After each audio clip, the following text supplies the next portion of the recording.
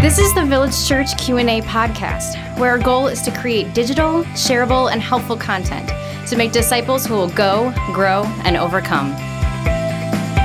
Hey, Village Church. Welcome back to the Village Church Q&A podcast. Pastor Tim and Pastor Michael with you. Thanks for joining us today. And now, Pastor Michael, we've got a question that's been submitted based on Proverbs 22, verse 6. And here's the question.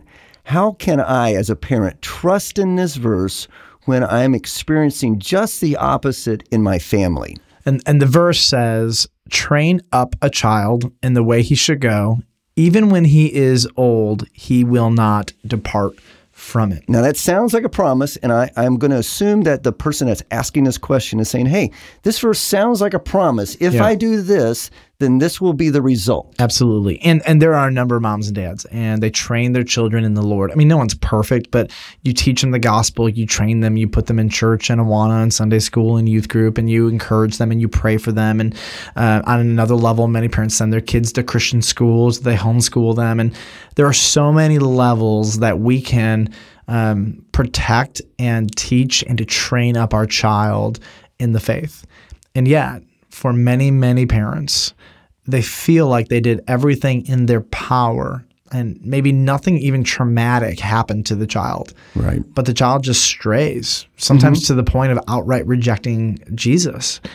And, this person's question comes from clearly a broken heart. Amen. That's right. And I can't think of anything that would make me more sad than having one of my kids walk away from Jesus. I mean, that would just be terrible. Tim, you've been as a parent of adult kids, I've watched my kids stray at times. Yep. Some have strayed. One has strayed a little further than the other, but we are just thankful that God brought both of them back. Yep. And that's like, thank God. Many parents. There was a lot of sleepless nights. I can only imagine. And I got 3 kids, and 7, 5, and 3. God only knows what the future is going to hold for them. And my 7 and 5-year-old are insistent they love Jesus, and I hope they do. And I believe the Holy Spirit does fill young children when they're able to understand the simple gospel. But time just has a way of exposing it. Suffering and time expose the genuineness of someone's salvation. And so adolescence is this huge season where people are pulled, and what's really going on in there deep down inside is exposed. And that's hard. It's just gut-wrenching for mom and dad to watch. Some kids go through a season of rebellion where it's 10 or 15 years. Some of it's just a year or a season. And some people, your grown children, are 40, 50, or 60 years old. And they're still far from God. They're still far from God. And so here's the big principle. Let's just address this question. I did what the Bible says to do, and it didn't pay off. And is the Bible wrong, or is my parenting wrong? Yeah, and the answer is neither. Right. The answer comes back to the way we understand Proverbs. So every genre of literature is meant to be read and interpreted in light of its genre. So if I read a narrative story like a news article, I'm going to misunderstand it. If I read, we'll say the book Song of Solomon, which is poetry, like a comic, I'm not going to understand it because I'm going to be looking for the punchline, but there isn't one, You have to read every genre of literature in light of its genre. And when you understand why it's written, then you can begin to understand what it is. So, in honestly 21st century America, we don't have a lot of genres that are similar to Proverbs. And Proverbs are general rules of life based on observations. That's the big picture of what they are. Right. They are not promises, they're probabilities. Yes. And probabilities, we know, are not absolute. Probable could be 70%, 80%, or 99%. That's right. And so that's one of the things to understand when you're just reading a proverb is to say, look, statistically speaking, if I am faithful to raise my child in the faith, he is more or she is more likely to grow up and to submit their hearts and lives to that faith. That is just a real fact. And the big takeaway from Proverbs 22:6 is not do this and God owes you an obedient son or daughter. Yeah, this is not the ultimate and automatic result because God promises it. Though I wish it was. Yes. I wish that that's how it worked.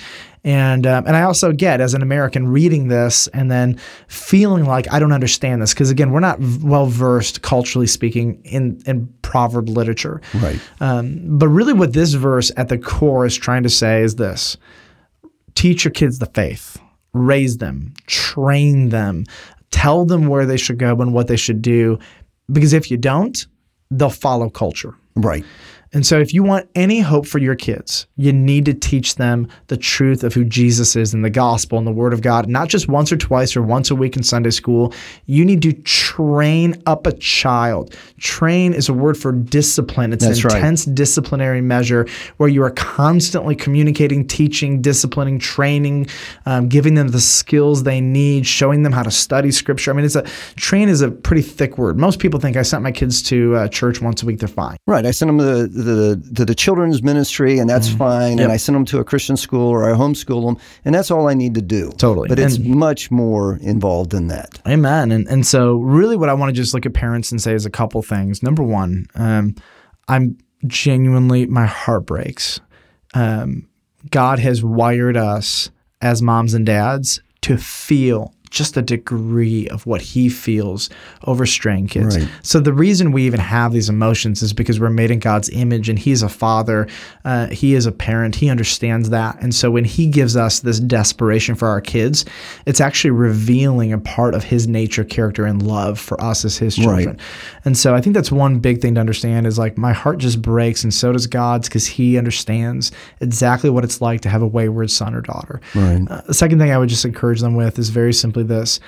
You cannot control the decisions or the faith of your children. You can only control what you can do, which is to train them in love and grace and truth. Right. And as parents, we can be responsible to our children, but we cannot be responsible for our children, for their choices or actions. Yeah, I've met a lot of moms and dads who feel responsible for their kids' lack of faith. And I want to just tell you a common scenario, more common than I would have liked, where a kid says, I'm walking away from Jesus because of the church or because of my parents or whatever. And at the end of the day, moms and dads, we can do things to harm our kids. And as pastors, we can do things that make it more difficult. Been there, done that. But if they walk away because of that, their faith was not in Jesus, it was in us or the church. And so what you'll find with somebody who has a genuine faith is they'll talk about their pains, about the church. They'll talk about the pains and the frustrations that the parents have unnecessarily put on them in the name of Jesus, but they won't leave Jesus if they truly have trusted in Jesus. That's right. If Jesus is their personal Savior, Absolutely. then they won't walk away from it. So I, as a parent, here's what I know. I know that I can make my children's faith harder than it needs to be by the way I parent them. I know that in the way that you and I lead the church, we can also make this church a very hard place for them to be. Yes. But just because we do that, it doesn't mean they're going to walk away from Jesus. Right. It means they're going to walk away from us in the church. And that's what another piece of this verse that is often missed is he says, train up a child in the way that he should go. So it's really the job of the parent to see how is this child wired? What personality bents do they have?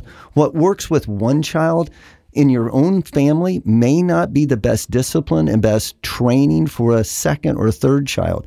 So we need to be students of our own children to see how has God wired this child, what will be the best encouraging practices for this child to walk in the ways of the Lord. Yep. And even if you find that best way to train them, still not a promise. Still not a promise. It is a general observation about life. Yes. And so, number one, encouragement, I just think I feel for you and God feels for you. And you could look at me and say, your day may come and it might.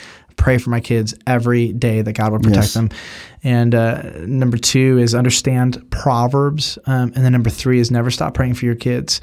Because that is a powerful thing as a parent. God responds. It's amazing. When God hears desperate people pray, he responds. He never ever responds in my time frame, but he is not negligent or absent-minded to your prayers. He is very aware. He hears them. And if your theology of prayer does not permit a God to listen and then respond and move, it's not biblical. James says, you do not have because you do not ask. Yeah. That there are some things that God would give you if you ask, but doesn't because you don't. So here's what I do. I pray and I beg God. And so I want to thank the mom or dad who submitted this question. Really appreciate you and appreciate your heart for your kids. Keep praying. And Listeners, thanks for joining us. And for all the parents that are listening, just in the same season of life, our hearts go out for you, and we are just lifting you up before the Lord. And please don't forget that you can call us, you can send us emails, and we would love to talk or pray with you individually. Listeners, please do us 3 favors. Our first favor is, Michael. Number 1, share the podcast with somebody you know, particularly an enemy. What's number 2?